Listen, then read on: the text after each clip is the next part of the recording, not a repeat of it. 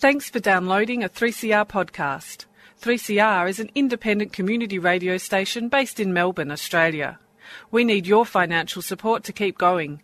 Go to www.3cr.org.au for more information and to donate online. Now stay tuned for your 3CR podcast.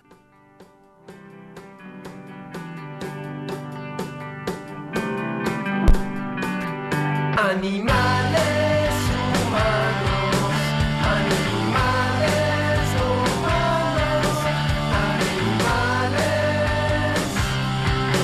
animales humanos,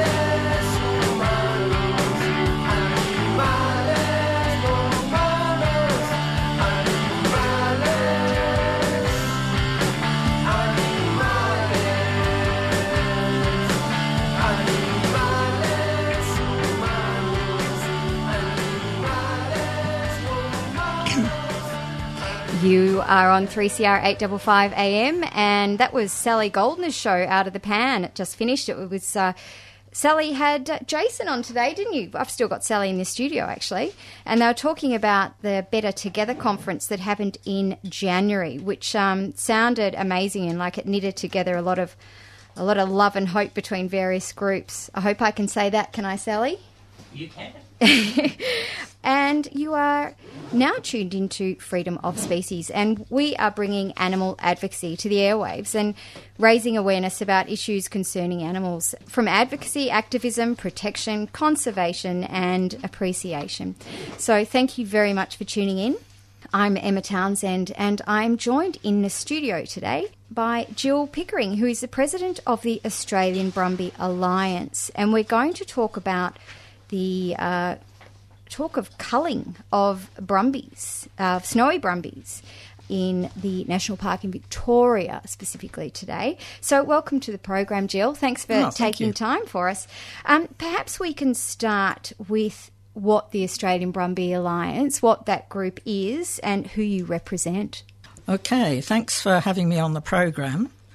The Australian Brumby Alliance was formed 10 years ago by people who were keen to get better management of brumbies in the wild, and also to have to retain a reasonable number of brumbies that are not going to damage the environment. And that still stands for the Australian Brumby Alliance. We also are very keen to keep to dialogue rather than get too extreme and then lose the chance to get into dialogue with different interest groups, and in particular with Parks Victoria. We feel strongly if you can't sit down and talk about things, you're never going to progress an issue. That's really interesting, because it is about taking the emotion out of it from all sides, because every one I talk to about this issue there is a lot of emotion, and all sides are saying we're not being emotional about it. So you're very much for opening up the dialogue there. Yes, yes. Yeah, we say, look, instead of conflict, let's work together. Let's sit around the table. Let's look at the differences.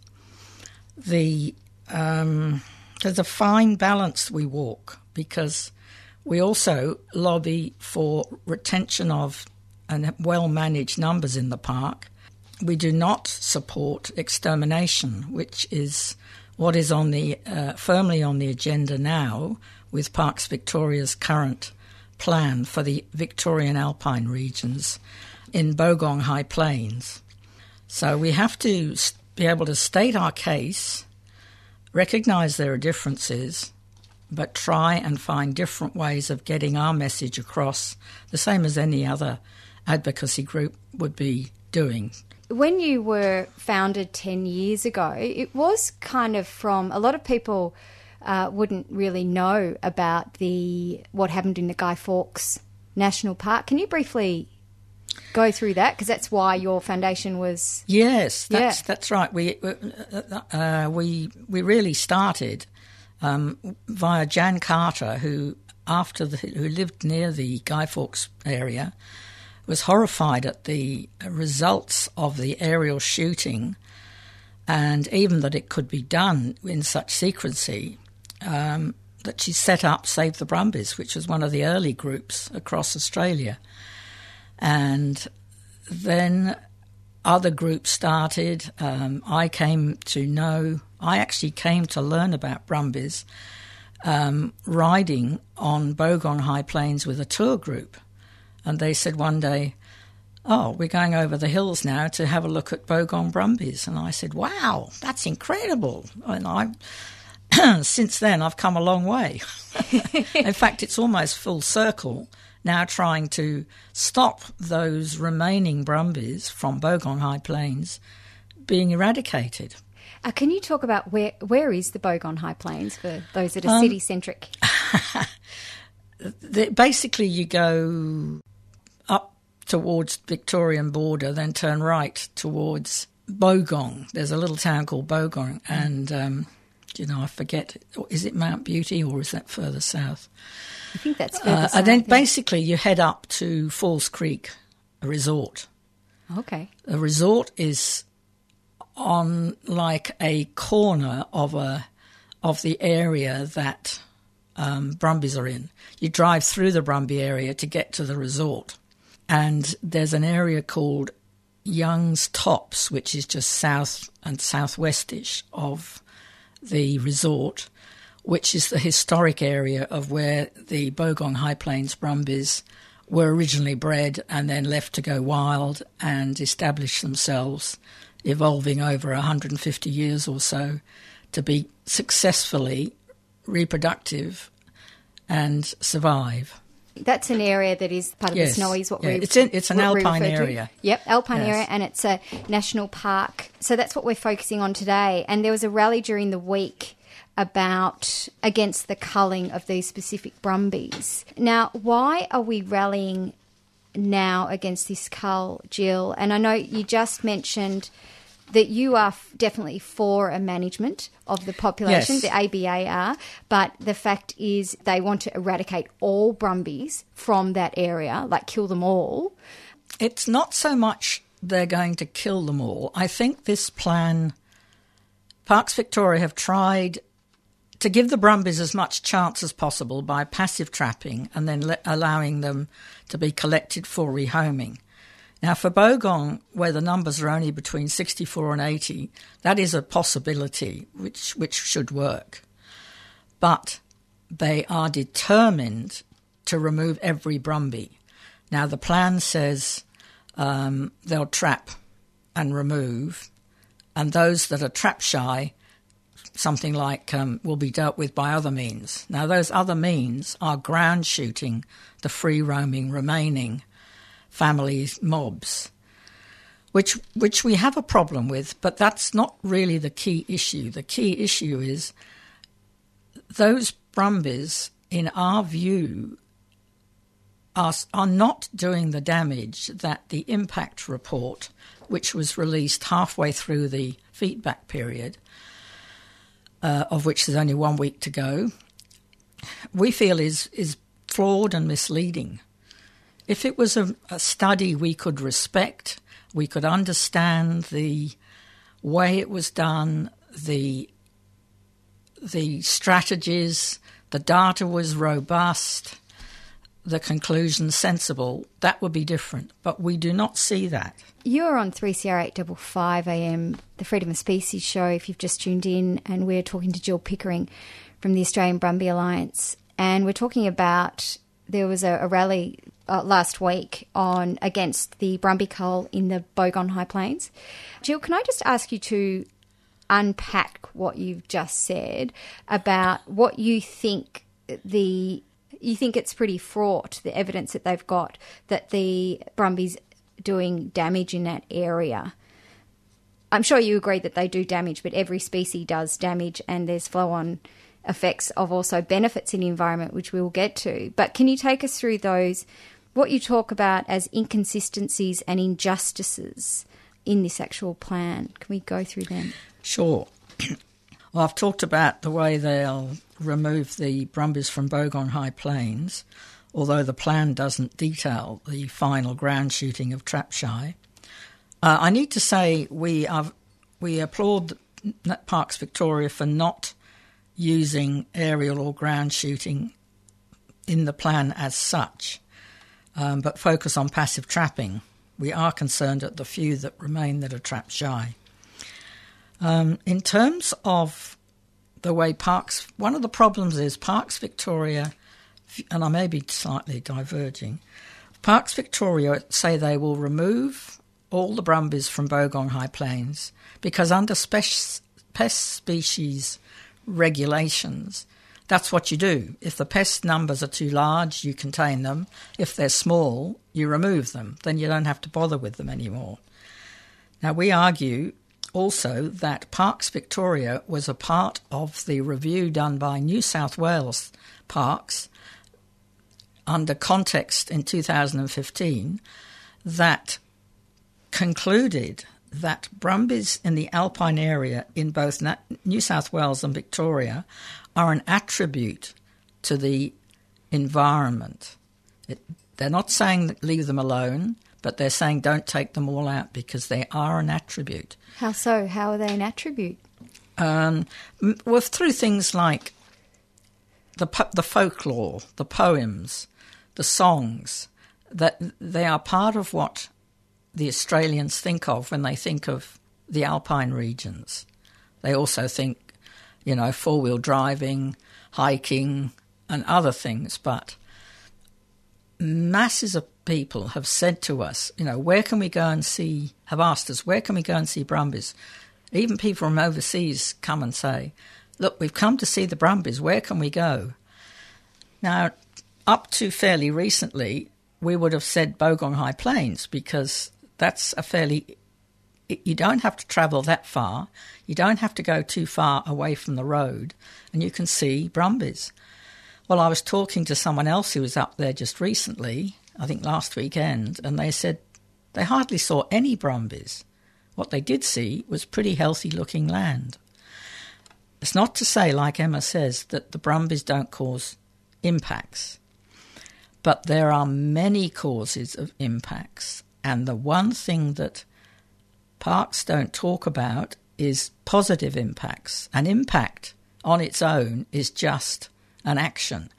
But what does that mean? Does it make it better or does it make it worse for the environment? Is it a positive or negative impact? We argue, and I think we're talking about that later on the positives. We can talk about that now if we're there, if you'd like. Well, okay. In the positive flow, I guess. Well, you've said that, definitely they're a tourist attraction, yes, but when you're coming to the management of the actual park, with benefits, you've got, I know I've heard that they help native species when it's snowing, for example, reach the forage underneath the snow with their hooves. Yes. They kind of dig, so they do With that their hooves, thing. yes. With their hooves, they scoop away the snow. They Scoop don't away dig the a snow? big hole. Yeah. Okay. So what other kind of... Okay, well, that is definitely one. For instance, and I've got references, Dina Milton, 1991, found antelope in arid grassy dunes that spent much time under shady trees were found to trample soil locally, but also enrich it with their facial, I can never pronounce that, pellets. Fecal pellets, yeah. Thank you, fecal. Zalba and Kuzani, 2004, found avian birds, that is, richness and diversity was higher in areas subject to moderate levels of grazing than areas in which horses had been excluded. And this is because a lot of species need really short, fresh, regular supply of green grass. A lot of these studies point to the fact that you need moderate grazing. So just talking grazing is not the answer. It's the amount of degree of grazing. And this is where the Australian Brumby Alliance is urging Parks Victoria to do robust science that will show at what level the horses are best for the particular areas they're in. Because many references point to moderate grazing. Now, each area is different. We have to identify in numbers what that area is equating to moderate. You know, is it 50? Is it 100? Is it 150? If it's 1,500 in the Bogong High Plains, that's terrible. But also we need to get more cluey on how to tell the difference between other prints. A lot of the report talks about horse damage with 14 photos. Now, all but two Sorry, of is them. that what damage was that? The Horse damage. Oh, yeah, sorry, horse Sorry. damage. Yeah. And in 12 of those photos, I don't see any sign of hoof prints, and I have yet to be shown, but I do see prints that are much more likened to cloven deer hooves. I can see the pointy bits. One of the problems for Parkes is that, in fact, a deer print is like a hoof print, horse print in reverse. So for the deer, they've got the round pad at the back, and then they end up with a couple of toes at the front. And with a horse, there's a slight V shape where the hoof joins the horse in general, where the blood supply goes. So to the undiscerning eye, there could be confusion, which is one of the things we'd like clarified. It sounds very much like a scapegoating of this large Yes. mammal, and that you're saying that the way that Parks Victoria has framed this issue leads directly to look at these photos, look at the damage that's been done. So for the average Joe Blow to look at that, you go, well, of course, this very big animal, and look at that, but not taking in the other components of other species, including, as you've mentioned before on the show, the two-legged kind.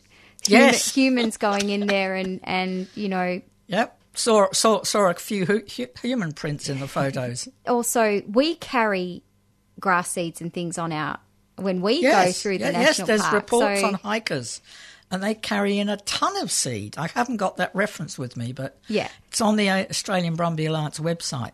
So what you're saying is we have this narrow focus when it comes to, okay, what's causing the damage? This species, let's get rid of that species. Yep. Parks, not Parks, all of us tend to, if we don't like something, we kill it, which is not really a very subtle way of dealing with things. Interestingly, this damage report on horse damage provides no acknowledgement of the huge numbers of Samba deer around. Not saying that the Samba deer cause all the problem either. It's still the issue of what exactly is negative about the damage and the proportion of that damage in the area. Okay.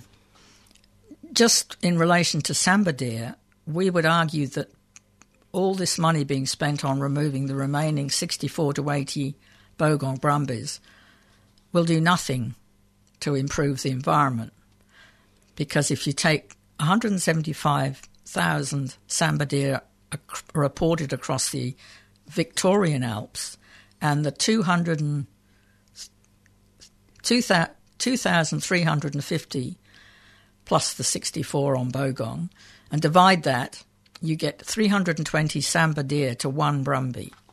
So removing 64 to 80 brumbies from Bogong High Plains will still leave 320 times that causing the impacts. It'll have no effect. So the Samba hoof is as big as, well, the Samba comparative is as a horse it hoof. can get as heavy as a alpine brumby. You know, they're similar weights. Now, I don't know enough about their feet to be able to know the size of the foot, but I've been looking at deer tracks to be able to identify them in the mud, and I mean, we need categoric, clear robust science to identify all this. Which is interesting because you've mentioned there isn't any peer-reviewed, which is the gold scientific standard of science before we take these kind of actions. There's actually none, and this... That's right, and this has been reported by Australian scientists. What we need is peer-reviewed and published reports, because they are then peer-reviewed by not only skilled people in Australia but overseas as well, which means the quality of the final paper is going to be world standard. That it's not done at the moment. For instance, this report, examples of what we see as false information in the impact report, is it talks about cumulative damage. You look at the reference, it's based on farm paddock studies, where you've got incredible densities of animals. Not 64 to 80 brumbies across the whole of the Bogong High Plains. So can you just unpack that a bit? What do you mean? They just, for the environmental impact statement kind of thing, they... Yeah, the damage report can't account for... I'll take it back a step. The damage report says they are surprised that despite a small number of, and in this case it's only 13 brumbies around Mount Nels, that the damage is so intense and increasing. That was the interim report. Then the final report comes up with what we would say is a creative answer, and that is that the damage is increasing because it's accumulative. So, even 13 horses somehow will go round and round and round, and the impacts will get worse. The reference that's quoted is talking about compacting soils on a farm with large herds of cattle, and you need to rotate the land. So they're and all this basing sort of that thing. evidence Yes. that was actually Sorry, obviously I'm not on very clear on farmland that. Rather than horse National grazing, parkland. which covers a large area, and one of the benefits of horse grazing is they just move around this whole area slowly, and that means that they rest the area. They do their automatic rotational grazing, because they leave the area, move on to the next, eat that, move on to the next. By the time they get back to the first one, it's grown again, and all the birds that enjoy short, fresh green grass can enjoy it. Another thing this report said, which is part of the cumulative damage that they were linking to, they said dung takes 5 years to decompose in alpine areas.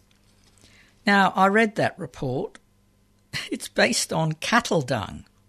Now, cattle dung is incredibly different to horse dung. You've only got to look at the flat, sploshy pads of dung and the smaller, fluffy bits of horse dung. I looked up and I found 2 studies, I didn't find a lot, that say on average horse dung in alpine conditions takes just over a year to decompose.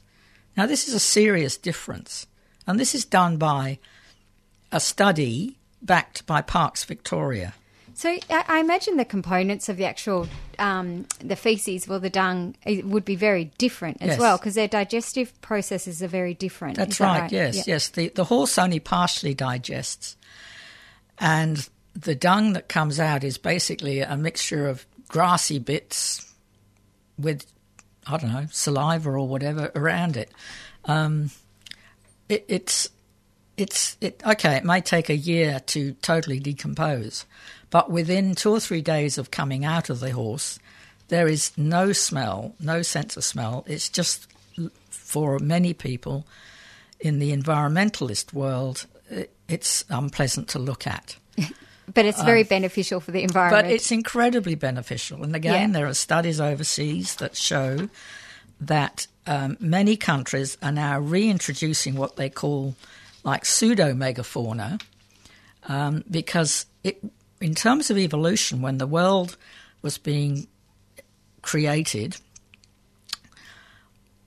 animals got bigger and bigger and more varied, and eventually, in a very lush period of the world history, you had these huge megafauna, much heavier than a horse, up to 1,000 kilograms.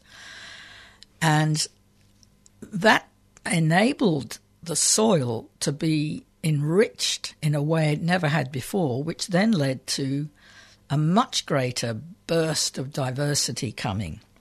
Now, this happened in Australia as well.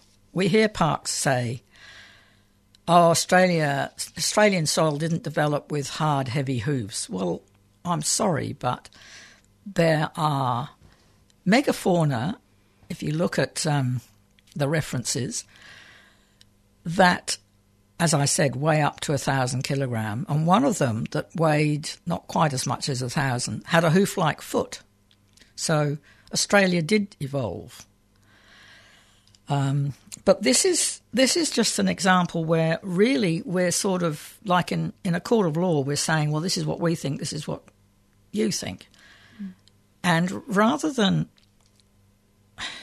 accentuate that too much, I go back to the concept of the Australian Brumby Alliance is, there's flaws in everything. We see flaws in the impact pan. Others see flaws in our concept that there are minimum numbers of brumbies that can exist in the parks. So let's sit down together around the table, design a study that we're all involved in and therefore all committed to the results of the study. It's just a waste of money, one side getting one lot of information, another side getting another lot. We must do this together if we're to move beyond an era of conflict. Another thing the report said, priority sites were selected. Well, one of the first things you do in a study is you have control sites and you have random sites. Tell us more about that, Jill, for those that don't know about that. Well, I don't know a lot, but I know that, if you want to show, for instance, that the horses cause that damage, you need to have, this is in my simple way of looking at it, you need an area, you need, say, 3 areas of the same type of soil, height, environment, etc. One with no horses, but all the other animals that might be on the area, another one that just has horses, and another one that excludes, as the exclusion zones do, all grazing animals. And then you look at the differences. That's what I mean by that. What about, a lot of ecologists say to me that the moss bogs are really important. Oh, yes. So in this, what we're talking about is that Bogon High Plains area. Yes. Do you agree that just a minimising of the population, like a control, what the ABA is after, rather than a complete eradication, is that going to be enough to protect those specifically sensitive areas that we all would want? That same outcome. Yes, totally. Of those areas where those particular, frogs or whatever they are actually protected and able to thrive as well. Well, we would argue that horses don't like damp areas. Interestingly, this impact report says that horses are attracted to wet areas. Well, I've never seen studies that show that. They go to water to drink, but that's it. They may make a track through the bog to get to another area where they graze. But again, the science is not clear enough on whether it's deer or tracks or a road. Well, that's probably pretty clear. I mean, there are other reasons that bogs can get damaged, not just horses. And in fact, one area I remember looking at in New South Wales, they said, for a long time, people used to dig up the peat. So they were actually digging up the peat bogs. What for? What were they using? For fuel, for fires. Course, yeah. Yes. Yeah. So, let's, mind you, I'm a horse advocate. Let's look at this in perspective. You are on 3CR 855 AM. On the Freedom of Species show, we're talking with Jill Pickering from the Australian Brumby Alliance. We might just take a break there and let Jill rest her voice and mine. And we're going to play a song by Emily Waramara.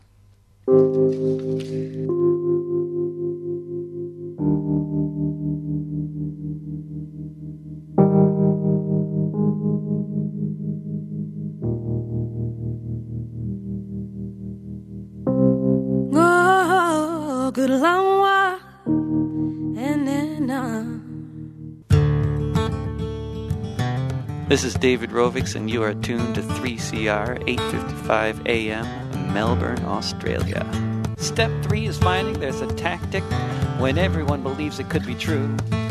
That if all the people work collectively, there just might be something we can do, and everything can change. You're on Freedom of Species Animal Advocacy on the airwaves, and we're with Jill Pickering, President of the Australian Brumby Association. We're talking about imminent, really, cull of the Brumbies, of which are how many in the Bogon High Plains? 64 to 80. 64 to 80? Well, the last count was 64 to 80. Yeah. Since then, some have been taken out and some have probably been born. And we've got a week to go. Yes, it's very important that people get onto the engaged website of Parks Victoria and submit either a few paragraphs of their own or write letters to Parks Victoria about what it is that the Park of Bogon High Plains means to them, and from our point of view in terms of the values they see, the heritage values they see, the aesthetic values when they look at brumbies. But you've got to get your results in for everyone by next Friday, 5 o'clock, I think. And you've briefly referred to that there's not peer-reviewed science on the advantages they have in the ecosystem, as well as they just seem to be scapegoating and concentrating on the damage without really proper, robust evidence to back the action to cull them all, to jump to the killing process. It's hard for us though, Jill. Most of us go to national parks. We consider them as a gold standard of protection for our precious bushland, and we go there. It's wondrous and beautiful. So it is a bit tricky for the average person to consider that they don't know what they're doing, and it's leave it up to the experts. They know what they're doing. If that management control needs to be done, it needs to be done. It is indeed complex. You were talking before about you wanted to widen the scope that, indeed a lot of us have, or Parks Victoria represent, about management as a whole. Yes. And also, how can I put it, a much broader view of what is needed to protect an environment. We, from a lobby angle, get the sense that the reason a horse is not considered suitable for the Alps is because it's not native. But that doesn't really tell you anything. Again, you need the science to say, well, having that horse in that area, there's so many less moths or so many more spiders, or, it's got to be quantified with how the land has reacted to it. And there's a growing sense of understanding across the world, focused at a conference I went to, which I found really enlightening, near Sydney.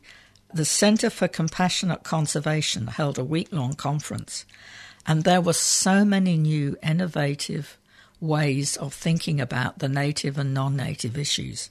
It was most refreshing. One of the things, for instance, it was said was it's impractical to try to restore ecosystems to some rightful, in inverted commas, historical state.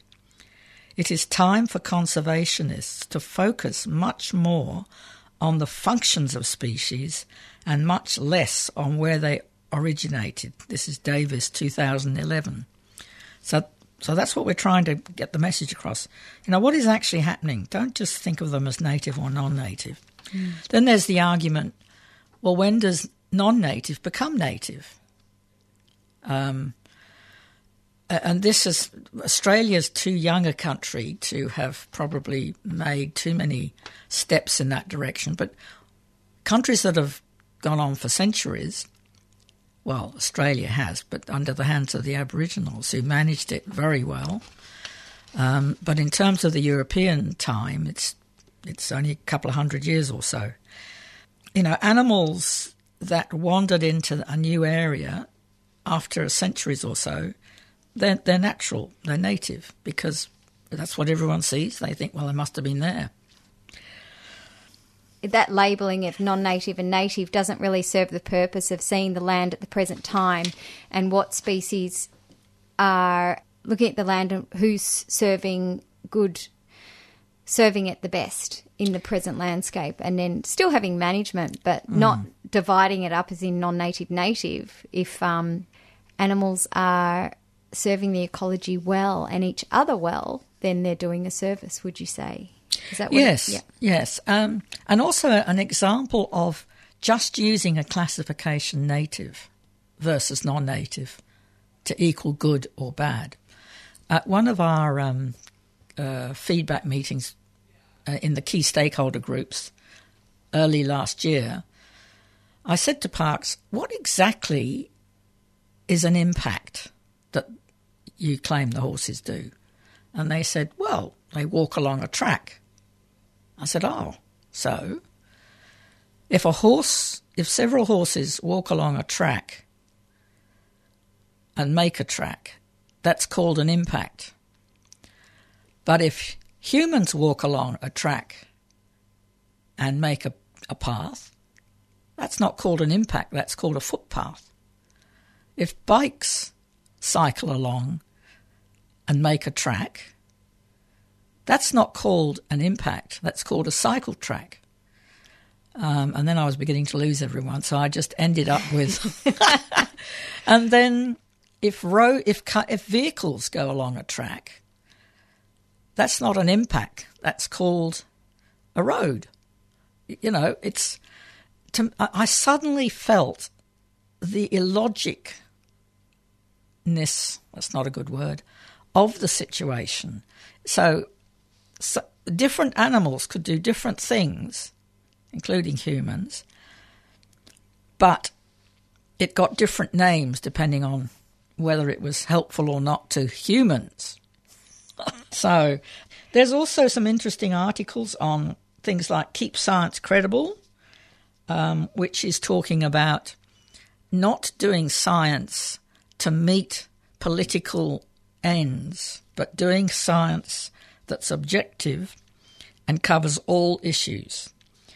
One wildlife ecologist told me science should never be afraid of being wrong, in inverted commas. Rethinking pest strategies, untangled, introduced and invasive species. Crystal Fortelwanger has done a good paper on this. Again, it's just along the theme of what exactly does native or non-native mean. I've probably done that one to death. Yeah, but I guess it comes back to your point about how we can't look at things so binary, isn't it? The foundation that's a good point. And just we seem to be taking on just the argument we want, backing it up with the science or pseudoscience or lack there of peer-reviewed science to meet our objective or political objective. An example of that, for instance, is, we asked Parks Victoria, give us the evidence that proves that horses are damaging the environment and therefore they need to be lowered in numbers. They came back with a list of about 8 papers. They said there's plenty more, but they thought that 8 would be enough for us to read, and I think they were probably right. And in Park's words, they said, Dyring 1990 is an oldie but a goodie, and we've used this for many years as one of the foundation studies, and they have. Just about every document they have quotes Dyring, who talks about compacting footprints on tracks. But what parks do not say is that in the detail of that report, Dyring also proportioned that across the whole area. And the result was that under 1% of the area Dyring studied had this impact that was so terrible. 99.8% of the area was not subject to horse walking tracks.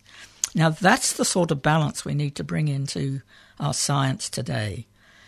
There's an impact, but how does it relate? I think the word is spatially across the area. Because we have this situation where so many people go up to Bogong High Plains and say, well, I couldn't see any damage.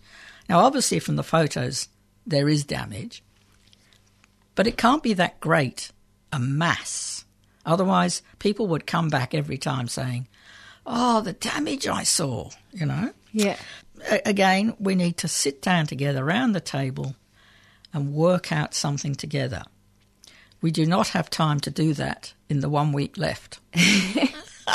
But we do. But you can put your issues forward with suggestions of what could be done and why you love going to Bogong High Plains and the rest of the Alpine area.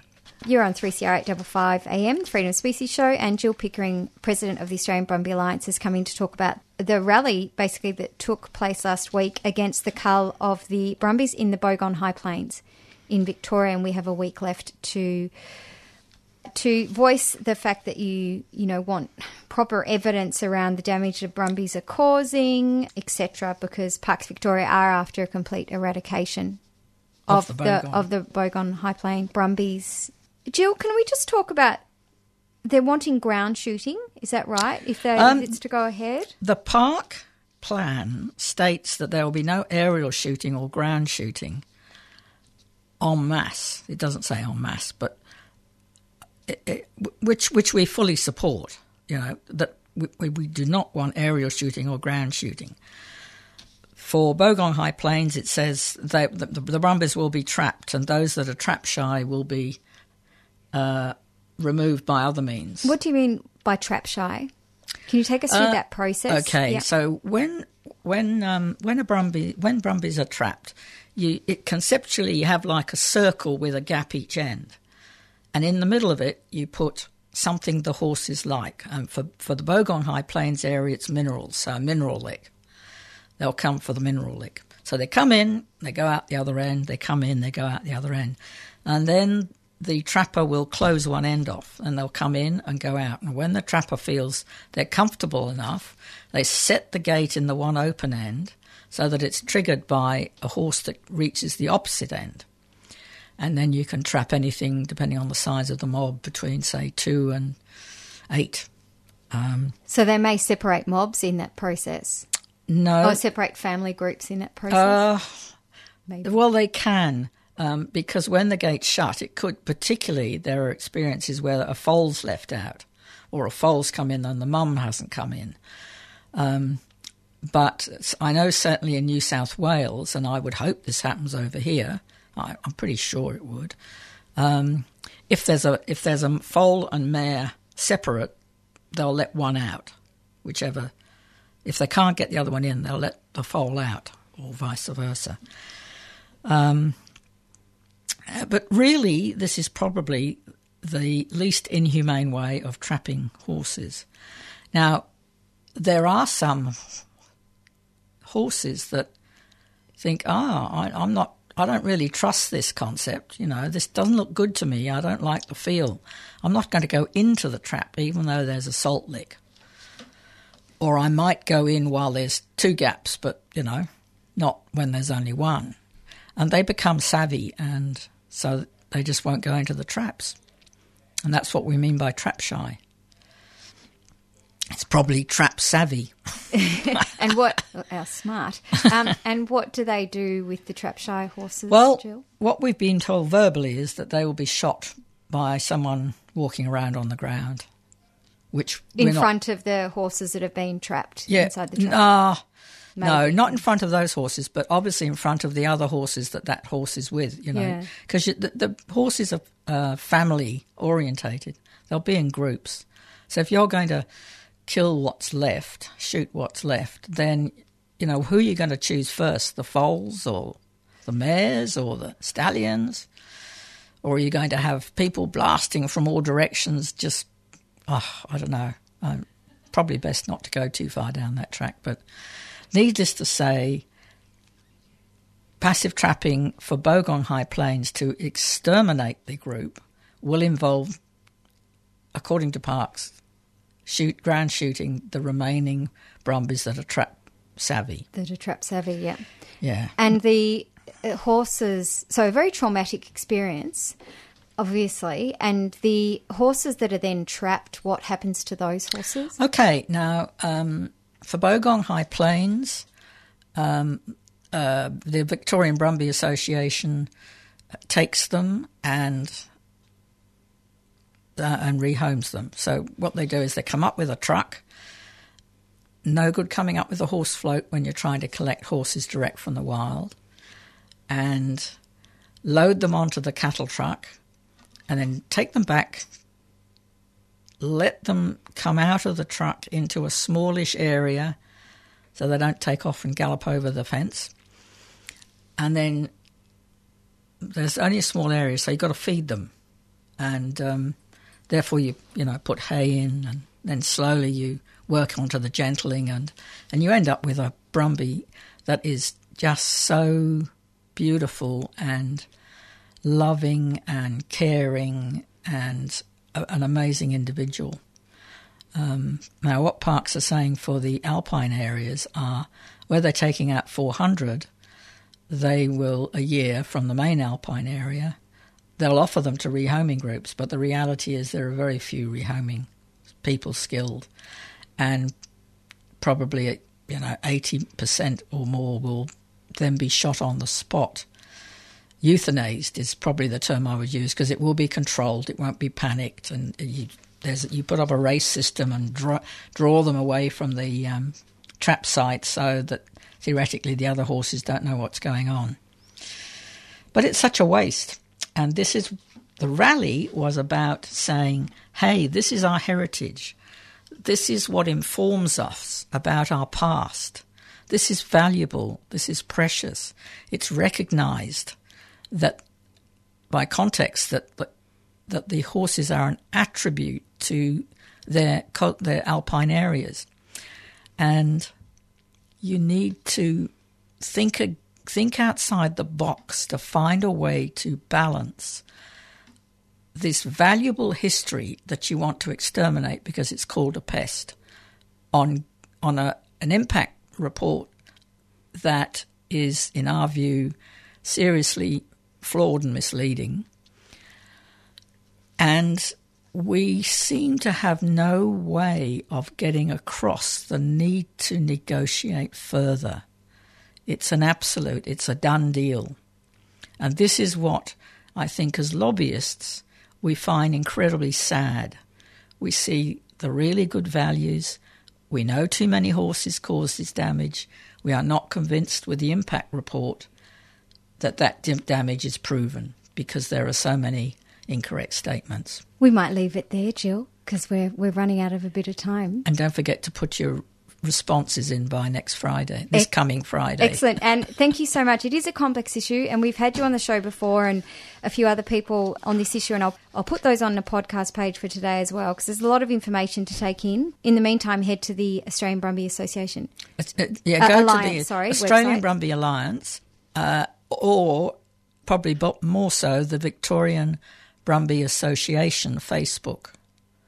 So, excellent. And you just Google Victorian Brumby Association Facebook and it'll come up. Thank you, Jill. Thanks. We'll just go to a community service announcement now. In La Mama's latest play, Roger has been drugged and attacked with an axe, his brother and daughter brutally killed. Roger is a rhino, a victim of poachers in South Africa. He is determined to recover. Kevin Summers and Liam Gillespie star in this short play, No Surrender, by Mike Smith, at La Mama Theatre, Carlton, February 7 to 18. Book by phone 9347 6948 or at lamama.com.au.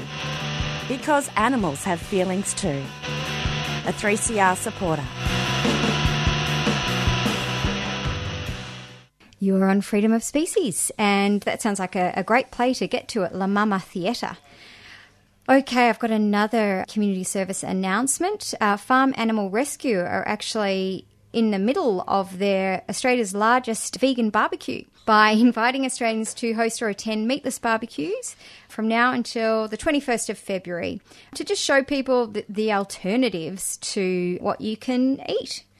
So basically, please go to farmanimalrescue.org.au and register an event. You can host a vegan barbecue fundraising event of your own and invite 4 or more guests. You can join an already hosted event and include exciting and interesting meat-free meals in your barbecue as an inspiration for other people to get involved. Now, just quote from their media release, as a charity, FARM is dedicated to creating a more compassionate world for farm animals through education and through sharing the stories of farm animals. FAR has created this annual event to bring people together to share meatless barbecue options and to help reduce the amount of specifically lamb consumed at this time of year. So anyway, that wraps it up for today. Thank you so much, Jill, It's a pleasure. for coming in again.